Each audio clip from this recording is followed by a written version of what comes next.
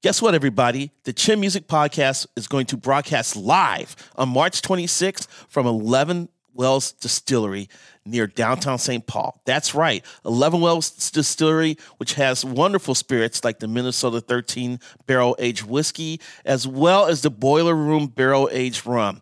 You've heard us talk about the 11 Wells on the show. You can come see for yourself while listening to myself, Jim Suhan, and Roy Smalley talk about baseball, spirits, music, and more baseball.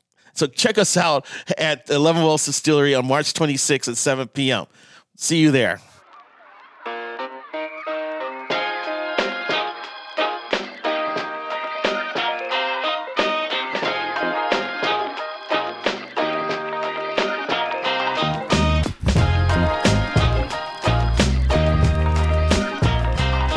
This is the John Krasinski Show here on the Talk North Podcast Network, produced by the one and only Brandon Morton. I'm John Krasinski from The Athletic. You are used to, if you've listened to us for a while, you're used to hearing Jim Suhan's voice at the top of the program. Jim is on vacation this week, so I am sliding over into the captain's chair and am joined by a special guest. And that special guest is Dane Moore from the Blue Wire Pod, the Dane Moore NBA show. Dane, welcome to the program. I feel like me having you on a pod is like, you know, me trying to give Prince guitar lessons, but we're going to make the best out of this. So how's it going, man? No, I disagree. I'm moving over into the John Krasinski role. Yes, you are. So be careful. This is still the John Krasinski podcast, but I'm John Krasinski for this episode. Yes. Well, so I mean, if you can get your accent a little bit better, you know, in a little more thicker Minnesotan, that'd be great. If you can stumble and stammer a little bit more, that would be good too. So just kind of try. Can I do the Manscaped read? If you want to. I mean, a lot of people do, but I don't think many people can handle it. So we will get to that eventually. But yeah, hey, maybe I can line you up as well. I mean, they're prolific sponsors. Maybe we can hook you up and get you some reads as well. They send some great product. I'll tell you that. We all need lawnmowers, man. We all need lawnmowers. We do. Well, everyone, thanks for joining us. I'm excited for the next maybe 30, 40 minutes to sit down and talk with Dane, one of the very best Timberwolves voices in town, obviously. And there's a lot to get to this week. The Timberwolves are kind of in the news. They're in the national news, coming off of the Lakers wipeout and talking a bunch of smack to Russell Westbrook and even a little bit to LeBron as well.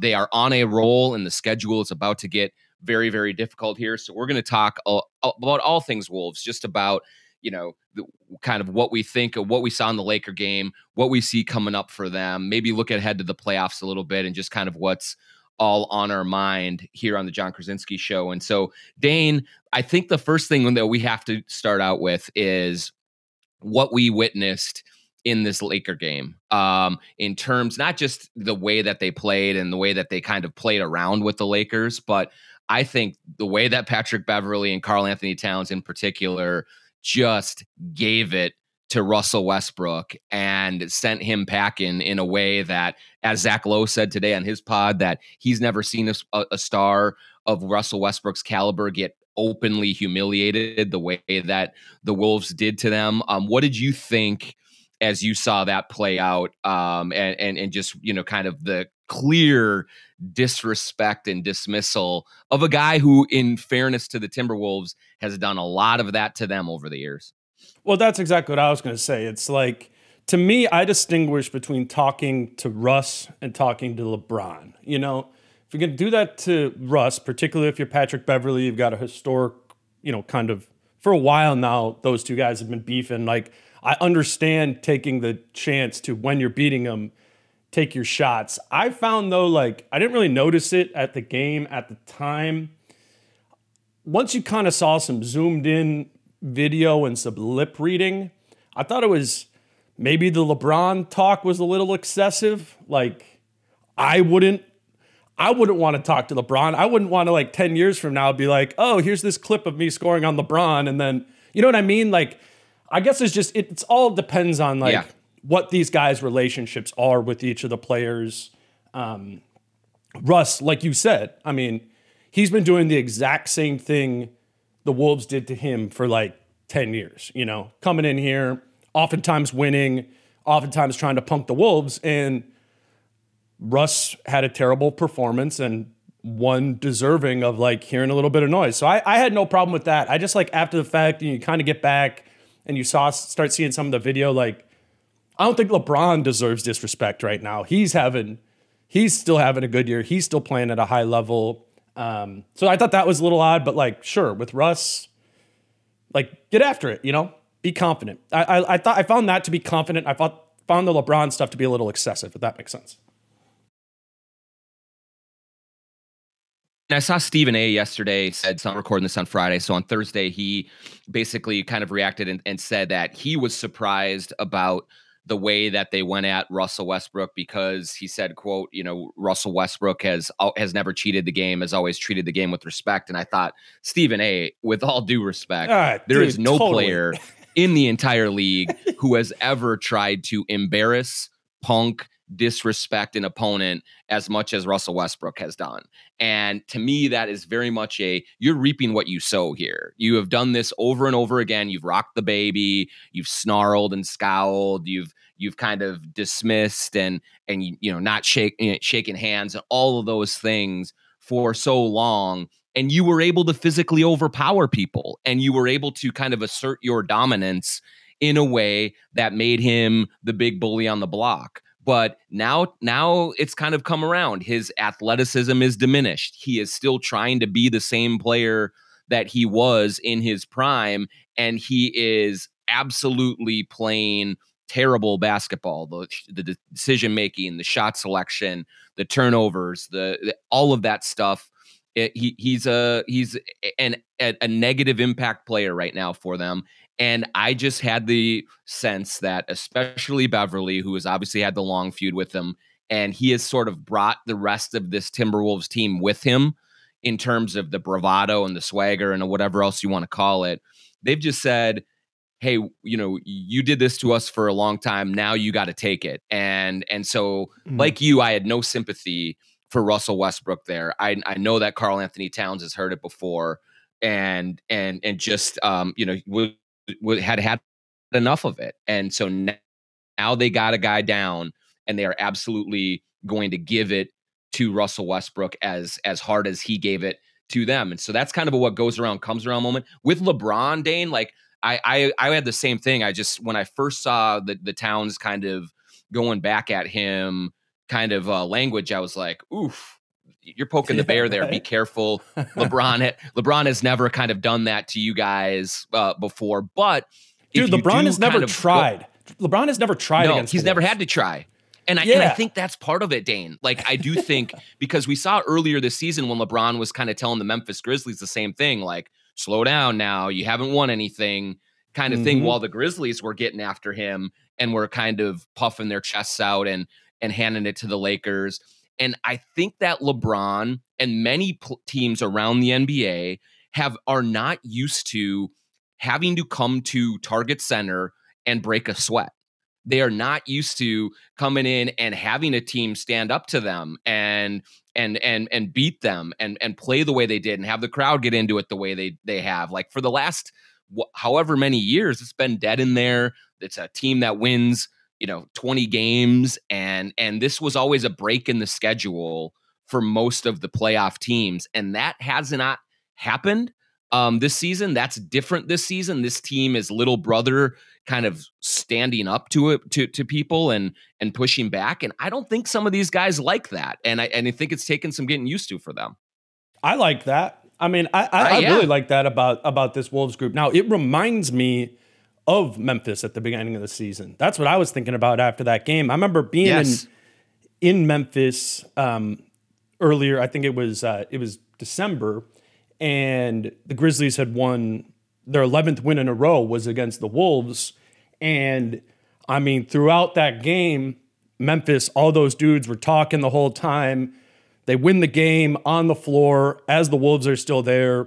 They're taking pictures as a group and all that. You're like, okay, like Memphis, you're very confident. You're kind of arrogant, But I think that's part of the reason why Memphis has had success this year, right? Like, for sure, they've maintained the winning that supports that confidence. And so I'm starting to think like if there is a similarity between what Memphis was like and what the Wolves are like now, that could be a real advantage because you look at these final 11 games of the season and just on like the schedule, it doesn't look like a run where you're going to be able to, or it's going to be hard to win more games than you lose in these final 11.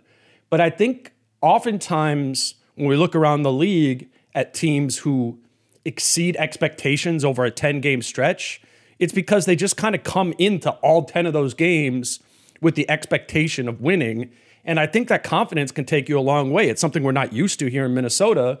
But like if the Wolves somehow, these final 11 games like roll out 8-3 the rest of the way, it won't be because the schedule was an 8-3 schedule. It will be because they were confident, borderlining on arrogant, to the point where they were like, it doesn't matter. Like, put us up against Boston, put us up against Dallas. We think we're as good as those sort of teams. So I'm kind of encouraged by that. I don't know if it's going to stick. I think Memphis is a better team, but maybe the Wolves are on their way towards that progression right now. I think we're going to really learn that in these next 10, 11 games. Yeah, and I think that's ultimately. I said this about Ant earlier in the season when he said the Black Jesus comment, and and all that stuff after Portland. It's like, this team has been down for so long and has been in the gutter, dragged through the mud, all the dysfunction, all of that stuff, that it's going to take an irrational level of confidence, an uncommon level of belief that is to break the chain somehow. Like you're going to have a team that is willing to stand up and talk trash to LeBron James. Now you're going to have to back that up. And there is a good chance that could come back to bite them. And they could, if they lose to the Clippers in the play, and then they could play LeBron and maybe even AD in a 7-9 game. And now you're going to have to back up all of that talk. So there are consequences or risks that come with it. But I think that it's a team that needs to assert itself and sort of, jump on the backs of John. They got to these disassociate themselves from the historical precedents of the Timberwolves. Yep, like that's exactly it. Ant feels zero ties to the past history of the Timberwolves. Like he refers to the old Timberwolves as like them. That's not, he doesn't say like we back in 2004 were this and that, or we back in 2010 were that. It's like, no, that was before my time. That was a different team. That was a bad team. Us now, the Timberwolves now, is what he associates himself with. And I think that's helping Karl associate himself with that now, because obviously Karl has kind of been on the path between bad to now better. Like he's experienced the trials of Timberwolves incompetence, and Ant is like, yo, just forget about that. Like, this is who we are now. We got me, we got D'Lo, we got Pat Bev, like, we've got you. And I think, as he said, that is bringing out the confidence in Karl to, be a more confident type of player and say whatever he wants to say and give him the chance to back it up, which, to Karl's credit, he's doing right now. Right, and I think that from what I could gather about the LeBron exchange, and Karl had something on his stream that he kind of talked himself through, or talked his perspective on what he saw in that situation. And basically, it was toward the end of the game, and LeBron was telling Pat Beverly, "Hey, give it to Cat." He was pointing at Cat. Give it to him. Let him get his numbers. That's what he wants. He wants his numbers. And Karl, I think, took exception to that because he's heard that his whole life, right? He's heard that his whole career. And there have been, when you talk about, when Zach Lowe says, and he's right about Russell Westbrook getting clowned like that, Karl is one of the very few all-star caliber players. Not many have kind of dealt with the psychological abuse or criticism or what it is more than he has since Jimmy Butler, right? I mean, he's just a numbers guy. He's not about winning. He doesn't care about this and that. He's soft. all of these things. And so when Karl, I think, heard LeBron chirping about that at the end of the game, that's when he got his hackles up and said, well, wait a minute now. You guys are down by 20 points. And I've scored 16 in the fourth. And LeBron, you have 19 points for the entire game. Yeah, I got my numbers, but yeah, we're getting a win and we're going to be 11 games over 500. Like, I think there is something that has been stewing inside Karl Anthony Towns. He kind of just took all of that punishment for all those years, especially in the Jimmy Butler year, like while Tibbs and Jimmy were actively, just degrading him, either passive aggressively or out in the open. He kind of just stayed in the background and didn't respond because he didn't want to get into the mudslinging contest and become a soap opera. But now he's like, nah, enough of this. Like, I have a team that has my back for the first time ever, which I think is a big part of this. He feels supported by his teammates, by his coaches, all those things, and he's playing really well. And so now he is said, I'm not going to be quiet anymore. I'm going to air it out. And again, like, maybe this does come back to bite him. Maybe, maybe when they play Giannis and Brook Lopez, maybe when they play Jokic, maybe when they play, these teams that are going to put up more of a fight, he's got to continue this style of play through that. But I do think it's just a player that has said, enough is enough. I'm going to finally start pushing back here. And you can't call me soft for all these years and then get mad when I come at you too hard. Like, I think that's a big part of this as well. John, you know what I loved? I love when the cameras picked it up, he was like, what Kat said was, he was like, all right, guard me then. Yes, guard me exactly. Then. Yeah. Because everybody across the league all season, if Kat has a point, the point he has is that everybody's been punking out, not guarding him all year. Like, go down the line. Go Gobert. Go Embiid. Go whoever. LeBron. Giannis. Mm-hmm. Like, none of these guys are guarding him. Mm-hmm. And Kat's like, that's soft, as he should say. Like, okay, you can't guard me. You got to, the only way you guys can slow me down is running this hack defense where you guard me with this small and you have Embiid or Giannis or LeBron or whatever. Like, you're guarding Jared Vanderbilt so that you can, like, take it easy. That is soft. That's soft of all those guys. Nobody, like, who has come in this entire season and been the opponent's best player and is like, all right, I got Kat. Nobody all year, because they all know they can't guard him one-on-one. And Kat's winning that argument. That's proof. And he's like, all right, none of you guys can stop me one-on-one. I have no problem with Karl saying that to anyone in the entire league right now, because the best players in the league are not guarding him. The only guy who has guarded him, who is a great player, is Jokic. And Kat has dominated Jokic this year when he's played against him. So I think Kat totally has a point of, like, I'm done with all you guys calling me soft. Actually, you guys are soft because you're scared to guard me. You're not doing it. And I like that. I like that confidence from Kat. Yeah, I think it just, this is what has to happen for him to take the next step is, and he's doing it in a way, and I wrote this after the 60 that he scored, and we had that conversation with him. I think it was after the OKC game about leadership, about, basically him saying, I looked for a long time. I looked at what the media wanted, what my teammates wanted, what my family members wanted in a leader, and I tried to be that.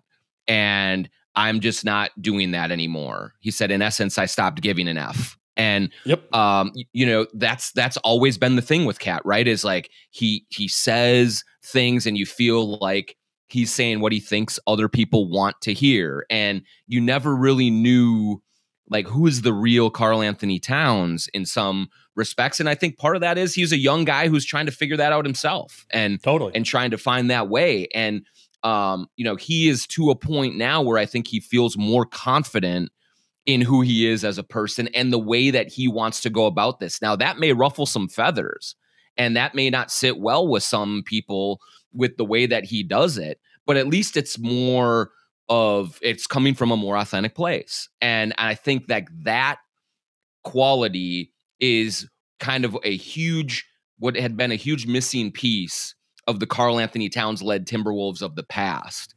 And now you have Ant, who is just as real as it gets. You have Pat Bev, you have you have these voices in there with him that give this team a substance that wasn't there before. And I think like Cat as the head of that snake. Totally. I mean, it's cool. It's a cool progression. I mean, we've seen Cat evolve in a lot of ways. Actually, every year of his career as a basketball player, you know, you go down coach to coach, he's been used differently as a basketball player. He's being used differently again as a basketball player this year under Chris Finch.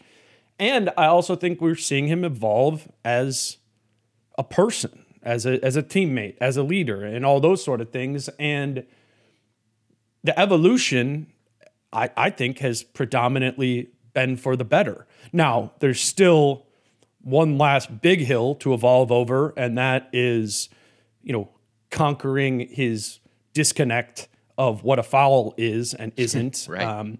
That, you know, that has been a serious issue. You talk about the 60-point game. Well, how many minutes of that game did he have to sit down in foul trouble? Yeah, I mean, he could have 70 easily. It might have cost him 70 for real. Mm-hmm. And so that's like, I don't know. Cat's numbers are like stupid good since the All-Star break, but he's barely averaging 30 minutes a game. It's because every single game he's been, I mean, not every single game, almost every game, he's been in some form of foul trouble. So I'm kind of looking at that as like, okay, Carl, you checked the box that a lot of us said you couldn't check while being a good defender. You checked the box of like evolving as an offensive player. You've checked the box as evolving as a leader. Now this is it. This is the last thing, because I really hope that lesson doesn't need to be learned in a playoff series where we're reflecting on, you know, a losing series to the Warriors or Grizzlies, and we're like, man, if only Cat wasn't in foul trouble those 3 games, right? And yes, I think he doesn't want to have to learn from that trial by error, because, man, it's going to kill him to sit on the bench for the whole third quarter or whole second quarter when it's the playoffs and the lights are on and this and that. So I hope in these final 11 games we can see that get a little bit more under check or in check. And yeah, I hope it's something he's working on. And I'm kind of concerned he's not, if I'm being honest, because he always refers to it as ref adversity. And to me, that is ignoring some of the reality that this is your fault too. So I'll be fascinated to track that final 11 games, but particularly in a playoff series of like, okay, now you're sitting in the playoffs. What does that feel like? That will be a learning lesson. Let's keep this going. Right after the break, I want to kind of touch on exactly what you hit on, and expand this into. We'll get into Ant. We'll get into a little bit more of their schedule. Jaden McDaniels, a few other things. But first, let's pay some bills here at the John Krasinski Show.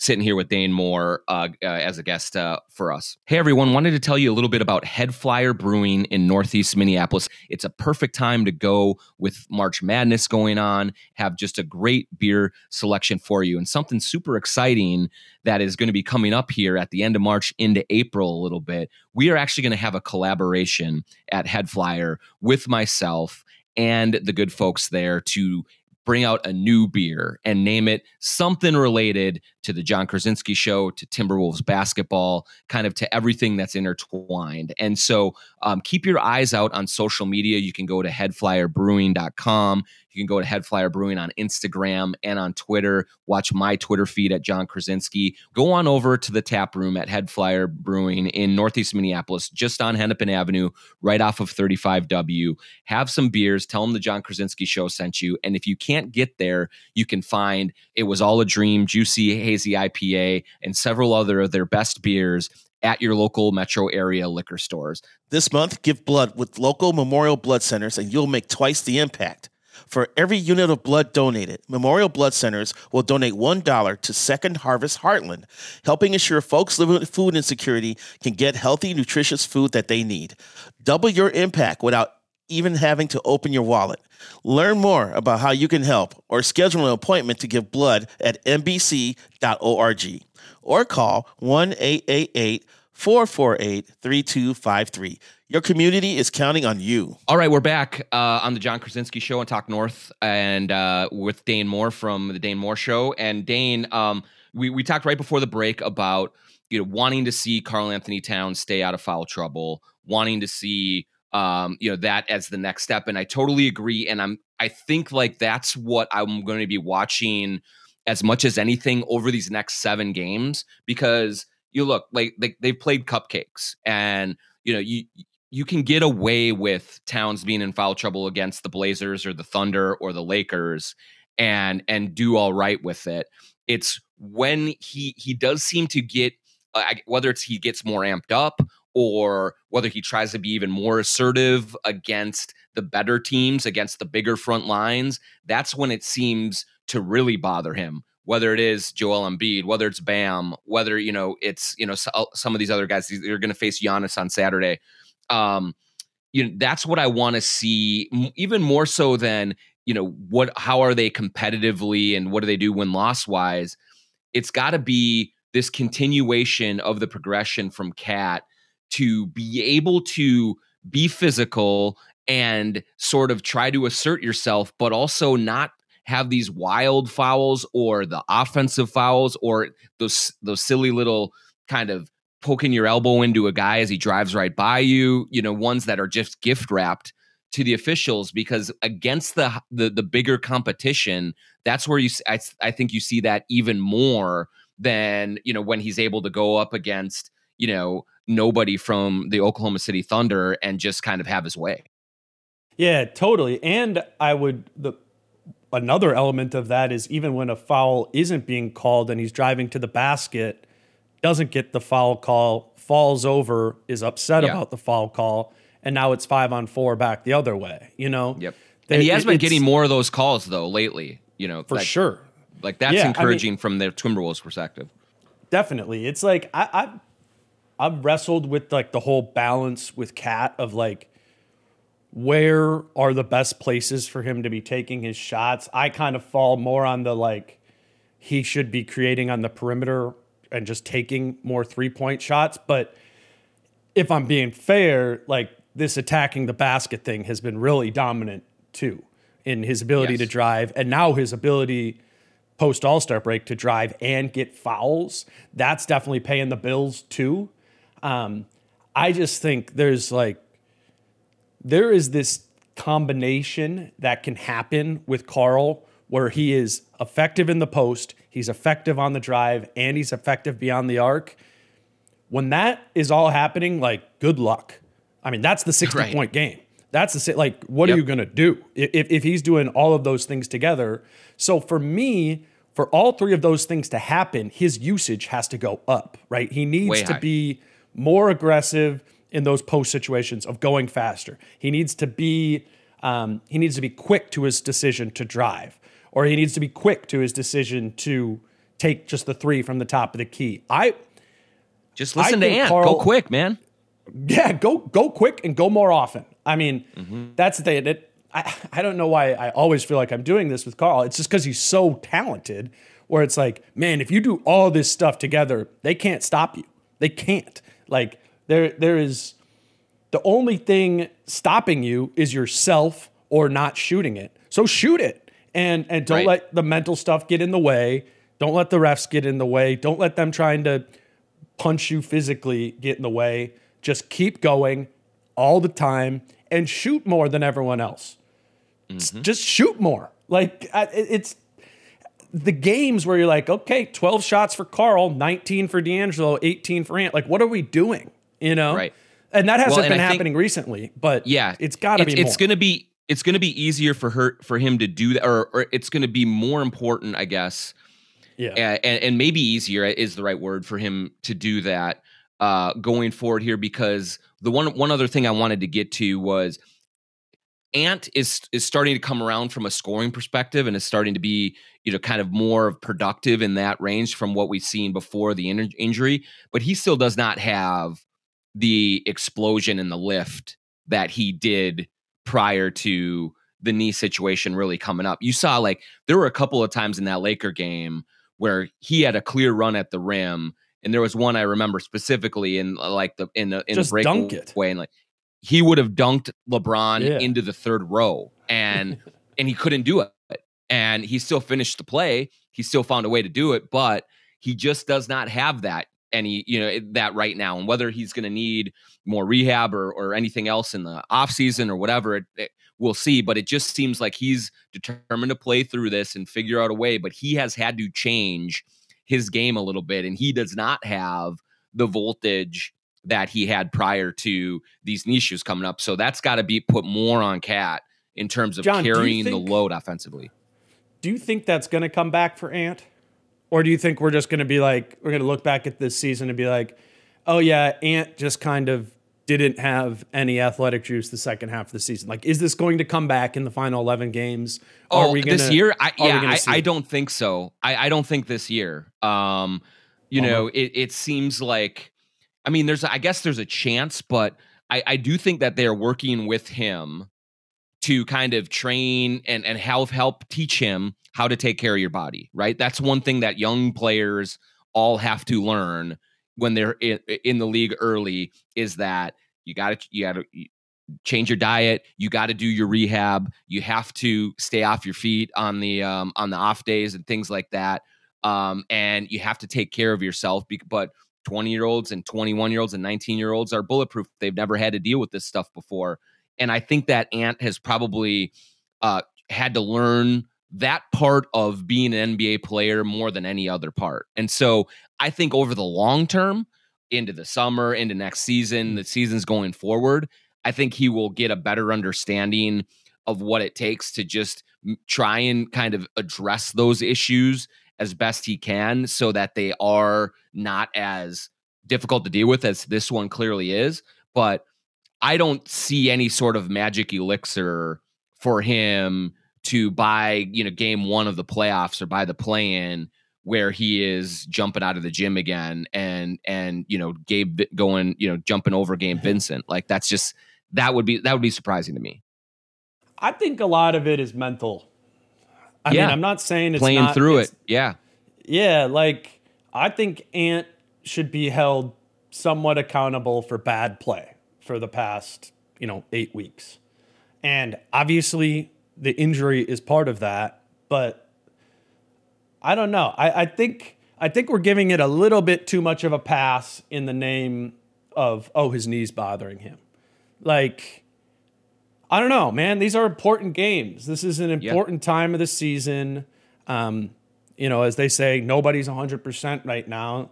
Ant needs to find a way to play better through whatever this ailment is.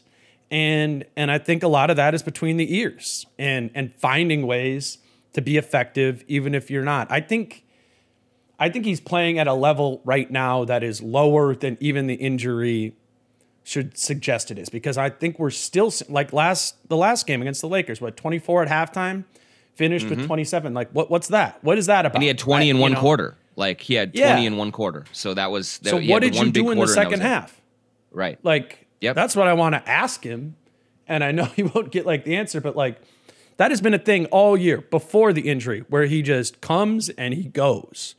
And maybe the answer is just he's 20, he's figuring out how to stay engaged and all that, which if that's the case, if this is who he's going to be, they're not going to win a playoff series. They're not going to get the 6th seed.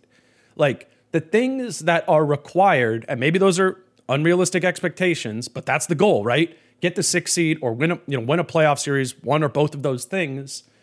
To do that, Ant has to be the best version of himself. And I think the expectation should be to hold him accountable to doing that, injury or not. Like if you're on the floor, if you're telling us you're okay, then there should be expectations. There should be expectations of what he puts up. And I think we're only seeing those expectations right now met in flashes, and I don't think that will end up being enough if it's all we get from him for the rest of the season. Yeah, and I think part of that too, and he said it to us, is this is the first time that he's really had to deal with any real pain like he is now. And this is not saying he's not tough. This is not saying any of that, or that the injury isn't real. It's just new. And so the veterans that you talk to in this league who have played 7, 8, 9, 10 years or more, they understand that by March of every season, probably even earlier than that, your body starts to ache and starts to bark at you and starts to, just to deteriorate a little bit. There's no other way to get through an 82-game season. Yep, exactly. Yeah, right. And Vando is finding a way, and Chris Finch said it with us at practice on Thursday. He said, or excuse me, on Friday, he said, Vando is out there playing, but he's probably about 70%. He's not at 100%, not even close, but he's better than he was before he took a couple of those 2 games off, and he's just finding a way. And I think that is, that's part of what Ant has to figure out. And I think part of it too is just trusting his body and trusting the people around him, because when you're young and you're feeling pain for the first time, you might think, oh no, this is my knee. This is bad. Like, I have to shut it all the way down, or this is a real problem. And it could be, or it could just be that, you know what, Ant, everyone's a little sore right now, and you just got to kind of work through that and understand like what treatment you have to get, and understand when it is just pain that is too great and you have to pull yourself out, and when it is stuff that you can really learn how to push your body through. And so I do think that's part of it. And yeah, I think that's all comes with youth and inexperience and finding the ways to get through that. And once he does, then I think a lot of the consistency will be restored in his game. And it just might take a little bit longer for him to do that. And I don't think that anybody in their first 2 years, I don't think we can say, well, you should do that or anything like that, or setting benchmarks. But that is one thing that I think that the Timberwolves will continue to work with him with. That is one thing that he'll have to kind of try to figure out through it, is when am I hurt? When am I injured? And how do I play through the times when I'm hurt? Yeah. And for me, I know this isn't a perfect comparison, but I think as a Timberwolves fan, it's someone that's aspirational about what Ant is going to become. I think you're hoping he is like Luka Doncic. And the big difference I see with Luka and Ant right now is not skill set, is not athleticism. Ant actually might have Luka in those two things. But Luka is a killer every night, particularly in the playoffs. Like, you're getting a 7-game Mavs series, Luka's not having a bad game, you know? And right now, when I think about Ant and I think about a 7-game playoff series coming, I'm curious to see how many of those 7 games we go, all right, Ant was locked in there, Ant played to the level of what he can be. And I understand Luka is a very high bar, but I think that's a credit to Ant of like, we can see you becoming that type of player. Go do it. He's not there. That should be the aspiration. He's not there yet. Yes. Yep. No, he it's is an aspiration. Yep, and it's part of it too. Like, I heard Rob Mahoney talking with Simmons today about this, and Donovan Mitchell went through the same thing. Like, in his first playoff series or two, he was in and out, and there were nights where he was dominant and dynamic and was flying around and was game changing, and then there were other nights where he wasn't knocking down shots and he wasn't kind of just the same explosive self. And I think that that's part of a player figuring out how much higher of a level of play it is in the playoffs and what it takes to sustain that when other teams are game planning from you game in and game out and adjusting to what you do. And there's really no way to prepare for that until you're in it. So in that respect, I mean, that's one of the biggest keys for the Wolves going forward here, is that they get in to, even if they stay in the 7, that they win that play-in game and that they get into a series and they get Ant to see that and experience it and feel it. And then even if they stumble, even if they don't do and it, perform. Yeah, exactly. Yeah. And so then he can go into the offseason saying, holy cow, man, I got a long way to go. And, or this is what it's really like. And this is how I have to continue building. Like, that's going to be the really invaluable thing. I mean, that's what you're seeing from the Grizzlies. I think they got a little bit of a taste of it last year. and they have come out this year like gangbusters. And I think you could see a similar trajectory for the Wolves and for Ant, just like Ja Morant had from year 2 to year 3. And that's the way it could be for Ant. I want to see it quicker, And, sure. Yeah. And I think like a lot of people are saying like, oh, they're like the Grizzlies of last year, and it's all fine and dandy to like make the play in, get in and, take your lumps against Golden State or Phoenix or whatever. And that's fine. That's a successful season. And I wouldn't say if that's what happens to the Wolves, it's ultimately unsuccessful. But like, let's be real about the timeline here too. Like the Grizzlies are actually a younger team. They are. The Wolves. Yes. You know what I mean? Like Cat and D'Lo, year 7 for them. Like, I think it's a little bit too slow if you're just cool with taking the Grizzlies path of like, okay, get into the play-in this year and then next year make your leap. I want to see them more in between those. I feel like they should be more in between those two things right now, if that makes sense. I don't expect them to be at the same level that the Grizzlies are, but I think it's too low of an expectation to be like, just be the fun team who made the play-in, Like, I think given the timeline of this group, given the talent that they have, again, I think it's reasonable for us to have higher expectations than that. They've shown they're good enough to be able to do that. So I don't know. I think the playoffs totally. Really I totally agree. Let's take one more quick break, and we'll come back and we'll continue on that. We'll get to a couple other subjects before we wrap up here on the John Krasinski Show on Talk North. We hear questions like these all the time. Can TSR Injury Law help me if I'm hit by a driver with no insurance? Yes. How about if not enough insurance? Yep. If you've been injured, it's TSR time. Call us today for a free consultation at 612-TSR-TIME. When the clock winds down in March, be clutch and avoid the upset with the Manscaped Ultra Premium Collection to keep everything under control. We all know how essential the Manscaped Lawnmower 4.0 electric trimmer is for that precise trim below the waist. Their advanced skin-safe technology reduces cuts on your basketballs. But now you can enhance your big dance in the shower with their Ultra Premium Collection. This package includes the Manscaped Premium Deodorant, the Hydrating Body Moisturizer, body wash, 2-in-1 shampoo and conditioner, plus a free gift, a 3-pack set of lip balm that's made up with ingredients such as vitamin E, peppermint, and eucalyptus oil to keep those chappers feeling moist. Get 20% off and free shipping with the code ATHLETIC at manscaped.com. That's 20% off and free shipping at manscaped.com and use the code ATHLETIC. Make sure you call on Manscaped this tournament season or your bracket won't be the only thing that's busted. Solar for home improvement. It's the only home improvement project that pays for itself regardless of whether the property is sold and increases resale value if you do sell. Hey, go to allenergysolar.com/webinar. That will take you to a webinar that explains all of this. Go to allenergysolar.com to get general information about the company. But let me just tell you a few things about All Energy Solar and powering your home through solar energy. Most home improvement projects don't pay for themselves till the property is sold. Solar pays back regardless of property sale. Most systems are warranted for 25 to 30 years. After 30 years of operation, solar could have paid back 300 to 400% of the cost. Go to allenergysolar.com for more information. All right, we're back for one more segment here of the John Krasinski Show on Talk North. I'm here with Dane Moore from the Dane Moore Pod, and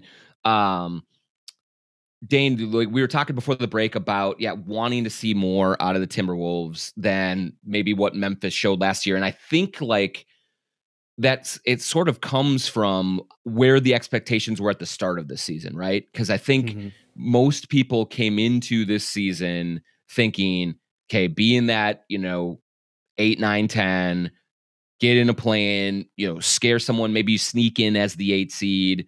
In a play-in situation, and then you kind of go forward. But the way that they have played and the way that they have progressed this season, I do think demands us to change the bar for them and to raise it. Because John, the expectations were too low coming into this season. 100%. We said that from the beginning. Yep. Those weren't just. And, more power to them for exceeding the expectations that Vegas and national media, whatever, set for them. But I think any of us who have been around the team, really following this team, said, those are way too low. Like 33.5 wins, 34.5 wins. Like that's That's way too low. Those were never, just because you exceeded those expectations, to me doesn't mean like great work. Those were too low of expectations, to start. The more reasonable expectations, I think, given the caliber of this roster, the talent they have, was more like a 500 team.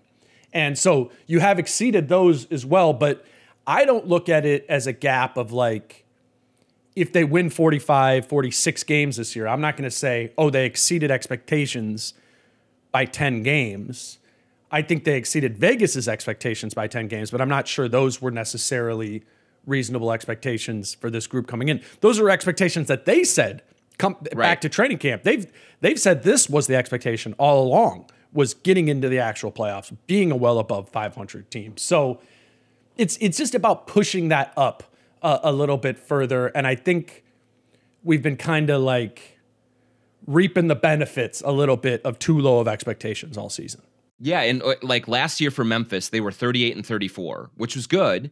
But and then they lost in the first round to Utah. But this version of the Wolves has 2 max players in their 7 seasons. Like, that's a different construction than the Wolves. Now than the Grizzlies. Like, they have Ant, who is a younger, and McDaniels, who are younger, who are going to can maybe continue to ascend at a different kind of a rate than but Towns and Russell are established. Like, they should be stars that are leading their team into the playoffs, kind of no questions asked. And really that's what we are starting to see from them, this season, because if there were no play-in, they're far ahead of the 8 seed, and obviously the 9 and the 10 are in the way distant rear view. So they've done some things that way, but now it's about, okay, that's why I just can't wait to watch these 7 games and see how they hold up, because they've played Cleveland without Garland, they've played Golden State without Green and Clay, they've played all these different teams at a little shorthanded, and they've been shorthanded themselves. But now it's time to really like find out, okay, where do you really sit? Like, how good are you? And that's what these next 7 are going to really test us. And they don't have to go 6-1, but they have to assert themselves as a team that isn't going to get run over by increased competition the way that they kind of got run over by Philly coming out of the break. Yeah, I mean, I think it's interesting that you're coming off of the 12 games post All-Star, you're 10-2 in that run, and you got 11 more to go. To me, I think like there's a way to go 6-5 the rest of this run here. Sure. If you're good, actually being more impressive than this 10-2 run that absolutely they've been on, no given doubt. the caliber opponent. So, I mean, if and when they lose games in this stretch, I'm not going to be like, oh, the sky is falling. The sky is only going to be falling is if they're reverting back to old habits, if they're not competing, if they're bringing some of that energy that they had where it's like, okay, we beat Detroit by 4, like if you don't level up, then you're not going to go 6-5. But it will be important to judge this team over this stretch by watching them, right? The win-loss total won't necessarily, to me, be reflective of the quality of play and the time or, their readiness for the playoffs. You're going to have to watch and see how they play, see if this defense can come back, see if we can get more from Ant, see if Cat can maintain what he's been doing. Can D'Lo start making shots again? Like, it requires tracking in these final 11 games, and that, for me, will frame what I think about a first-round series against the Grizzlies, against the Warriors, whatever that might look at. Like, because I think with there's a world with a strong 11-game finish here where they match up with Memphis in the first round, and I think they can win that. It wouldn't be crazy to pick the Wolves.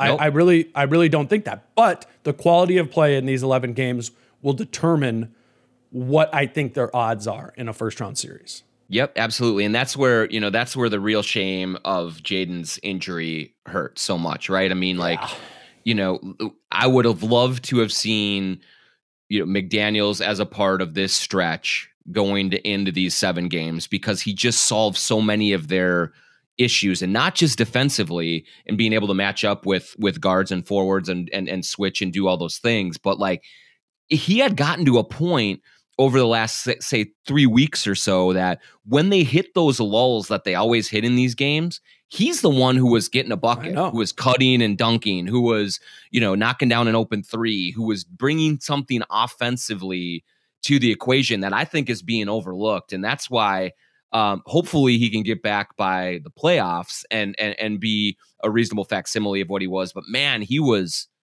taking steps totally and really becoming a two-way guy that every team really needs and would be a huge difference maker for them, against Milwaukee, against Phoenix, against Dallas, against all these teams they're going to be playing. Well, the main story that has, come to be over the past month is the Wolves win-loss record, right? Yeah. The basketball story has been the growth and evolution of Jaden McDaniels. Like, if the Wolves were just doing their like normal 500 run and Jaden was playing like that, like, we would have been all writing about Jaden McDaniels this, Jaden McDaniels that, because it's like he's coming into the player we hoped he would be, adding to his package, and that I found that to be super encouraging, but a little bit covered up by the fact that, longest winning streaks and so forth. They beat the Warriors. They beat the Cavs. They did this and that. And yeah, Jaden's progression, even injury aside, I mean, it's just super encouraging for the future, because I think we all believed in what Jaden McDaniels can become, but it was somewhat aspirational. We hadn't totally seen it. For the past month, we've seen Jaden McDaniels be the player we thought he could be and kind of ascending. We're like, right. Well, maybe it's even better than we thought. So that's what I think is the huge bummer of the McDaniels injury, is not really getting to see how high that could have gone, because he's going to come back and, he's not going to be the same player right when he gets back for the Wolves here too. But at the same time, I want to say, like, I do think this group has the pieces to be able to replace McDaniels' minutes. And I'm curious where you're at in that, and how they are going to be able to survive this month without McDaniels. Yeah, I mean, I do like I like the versatility that they have in terms of, like, Finch can go different directions if he needs something different every night, right? I mean, first of all, yeah, I love just Taurean Prince sliding up. Totally. And steady veteran. Every time he shoots the ball, I think it's going in. And he gives them not quite as much defense as Jaden, but he gives them a lot of what Jaden gave them defensively as well. And so having that piece and thinking about it, Dane, like, man, I know that some Wolves fans were, wanting Sachin Gupta to make trades at the deadline and all that. They could have traded Taurean Prince for Harrell. And man, imagine if they didn't have him right now. Imagine if you didn't have Malik Beasley. That would have been bad. Would have been real bad. Taurean Prince fits on this team better than Montrezl Harrell does. And I know 100%. Montrezl Harrell is regarded as, like, I'm sure Montrezl Harrell has a higher 2K rating than Taurean Prince is. But I think you're totally right to point out how important Prince is going forward now without McDaniels. But also, like, they don't really need Taurean Prince to level up. Like, he's been playing really well. Like, just do more of it. Yep. Do more of it. Play more minutes, but keep the production up. Because he's, like, the past 36 games of the season, like the second half of the season where they're at right now, he's shooting 60% from 2 and 42% from 3. Not huge volume, but, like, okay, I feel like that box, I don't feel like we're missing anything really offensively when Prince is out there. And then you're right, like, Jaden is a more versatile defender. He can guard the ball and he can play help very dangerously. Prince can't do both things, but I think we saw on LeBron on Wednesday night, like, he can check the ball, and what I also find encouraging is that what Prince can't do, they have other guys on the roster who can kind of fill in for that too. It's not going to just be Taurean Prince guarding Luka Doncic or Devin Booker or whatever. Like, they can throw Jared Vanderbilt at LeBron, and they have, and they will. They'll throw Vanderbilt at Giannis. They got Ant to throw at Devin Booker, Patrick Beverley, of course. Like, after being a team and a franchise that hasn't had even ever really more than one defensive stopper to write home about. You've got some actual depth in that skill set this year in Prince, Vanderbilt, Beverly, of course, and then Ant. Like Ant's development as a defender is really important in this McDaniels time because you're playing the Phoenix Suns. You can't put Jared Vanderbilt out on Devin Booker because you need that size on the interior, right, to be able to guard Ayton and those guys, be physical. You need to have one of your guards guarding Devin Booker. So I think the Ant stuff defensively is another underrated storyline of this season. Right. And I do think too, like we talked about how, Ant doesn't have the lift offensively that he did before, but I do feel like he can still do everything you need from him defensively as is right now. Like I've seen enough of him playing over this stretch against Miami, against the Lakers, against other teams where he can stay in front of people. He can lock in on ball enough to be really effective in that role, even if, he's not 100% and not moving with the quickness that he once did. Like he has enough to go on to be super effective in that role. And that's going to be huge. That's why I don't think he's that hurt, man. Right. I like he's showing enough physics. I'm not saying he's 100%, but I don't know. He says he feels good. So he says he feels good. You can just see it. You can see. I mean, he doesn't dunk like he does. Basket. Yes. But I think it's important. Like, I don't watch the rest of what Ant does in terms of his ability to track the ball, to sprint, to move his feet. The only area I see him being physically held back is that decision you were talking about of like, okay, here I am. I'm coming down the lane. 1-2. Am I going to go up to dunk it or am I going to go up to layup? He's choosing to lay it up. Other than that, like, I think he's physically okay, and that's why I think it's okay to expect him to be able to guard these sort of players because, again, that's mental too, right? Because the one area that Ant doesn't defend well is when he has to navigate screens. And what is that? That's basketball IQ. That's the intellect of being more than just physical. But as far as a one-on-one matchup, like no screen isolation on Devin Booker, I'm fine with Ant guarding him there. I actually think he can do a good job in those situations. Well, hey, Dane, it's been weird to go to games in March that actually mean something. Like, I don't know how to cover this team when there's actual real stakes on it. It's actually pretty fun to have the place all amped up and you can see people that are finally starting to come around and be like, wait, this is kind of real. Like this is different. And that's at least been a breath of fresh air for sure. It's been, such a different thing. I would say in my time, like covering the team, that's never happened. But even in your time, which is significantly longer than mine, I think about that sometimes over this stretch. I'm like, yeah, well, I've never covered a good team, but you know what? I don't feel bad about that. Neither is John. That's right. I'm like, this isn't just new for me. This is new. I mean, because think about it. Like in past seasons in March, we're writing stories. Yep. We're talking about like lottery balls. I don't know. Well, yeah, lottery balls for sure. But also it's like, okay, future story on Jordan McLaughlin. Is he the third point guard of the future? It's like, oh my God. Right. I'm so excited to not be able to do that and to be able to talk about Jordan McLaughlin of being an impact player and a team that's in a playoff push. All the way down the line. We're not scraping by to find things that are interesting with this team. They're interesting every single day. And there's something to be learned about this team. There's something to be proved by this team in every week-long stretch. I find myself, we're talking about this next 7-game run is going to be really informative. Well, I've said that every 7-game run for the past right 5-7-game runs. I'm like, well, we're going to learn a lot about the Wolves here. It's true. That's what I think being a fan of and or covering a team that's good is you're constantly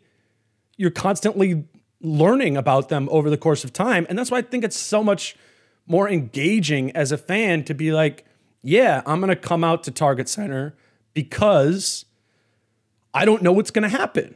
You would come to Target Center in 2018 and you'd be like, well, Thank God I got these tickets from my boss for free because the Wolves are down by 24 in the middle of the second quarter, you know? Like and I already paid $13 for parking. Man, I got screwed in this, you know? Exactly. Like these weren't free tickets, but now it's a ticket, you know, worth the price of admission. How many times you've been doing this, for 17 years?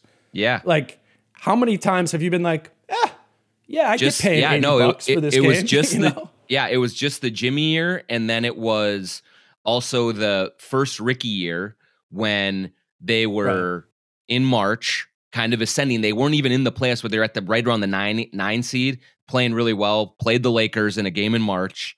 Place was going crazy. It was awesome. Kevin Love had back spasms. He didn't play.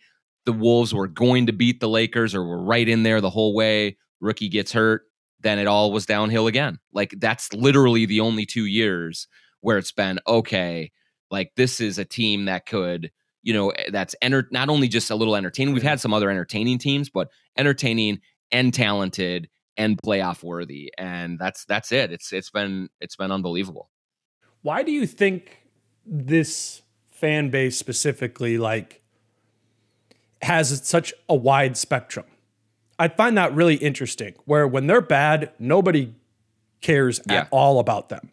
But then on the other side, when they're even decent as they are now, people get way behind them and are like super into the Wolves. I find that, like, that spectrum to be like one of the most quintessential Wolves things. And I can't really figure out why it is that way. It's like, it's a culturally interesting basketball fan base to me. So my read on it is this: the obvious part of the why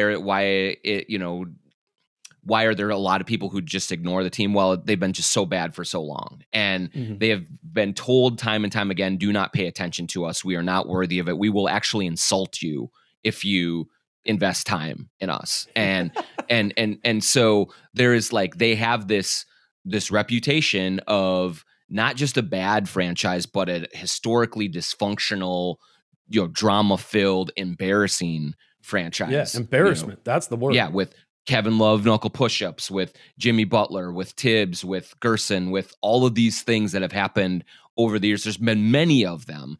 And it's just like, nope, I don't have to take you seriously because you don't take yourself seriously. So there's that part. But I do think, why does the bandwagon fill up quickly?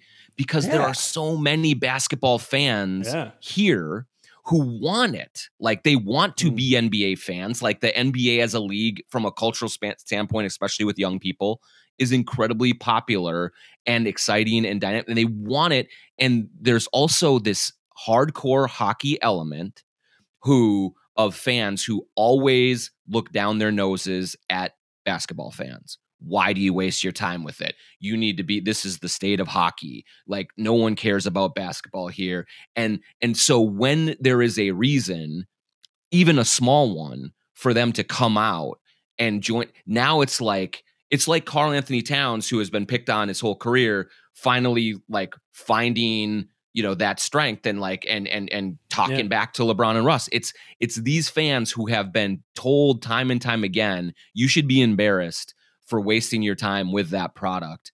And now it's worthy of their time. And so now they're finally saying, see, I told you so. I told you that when there's a real fun team and a real entertaining team, that this is a great basketball town, that I have so many people around me that want to do the same thing.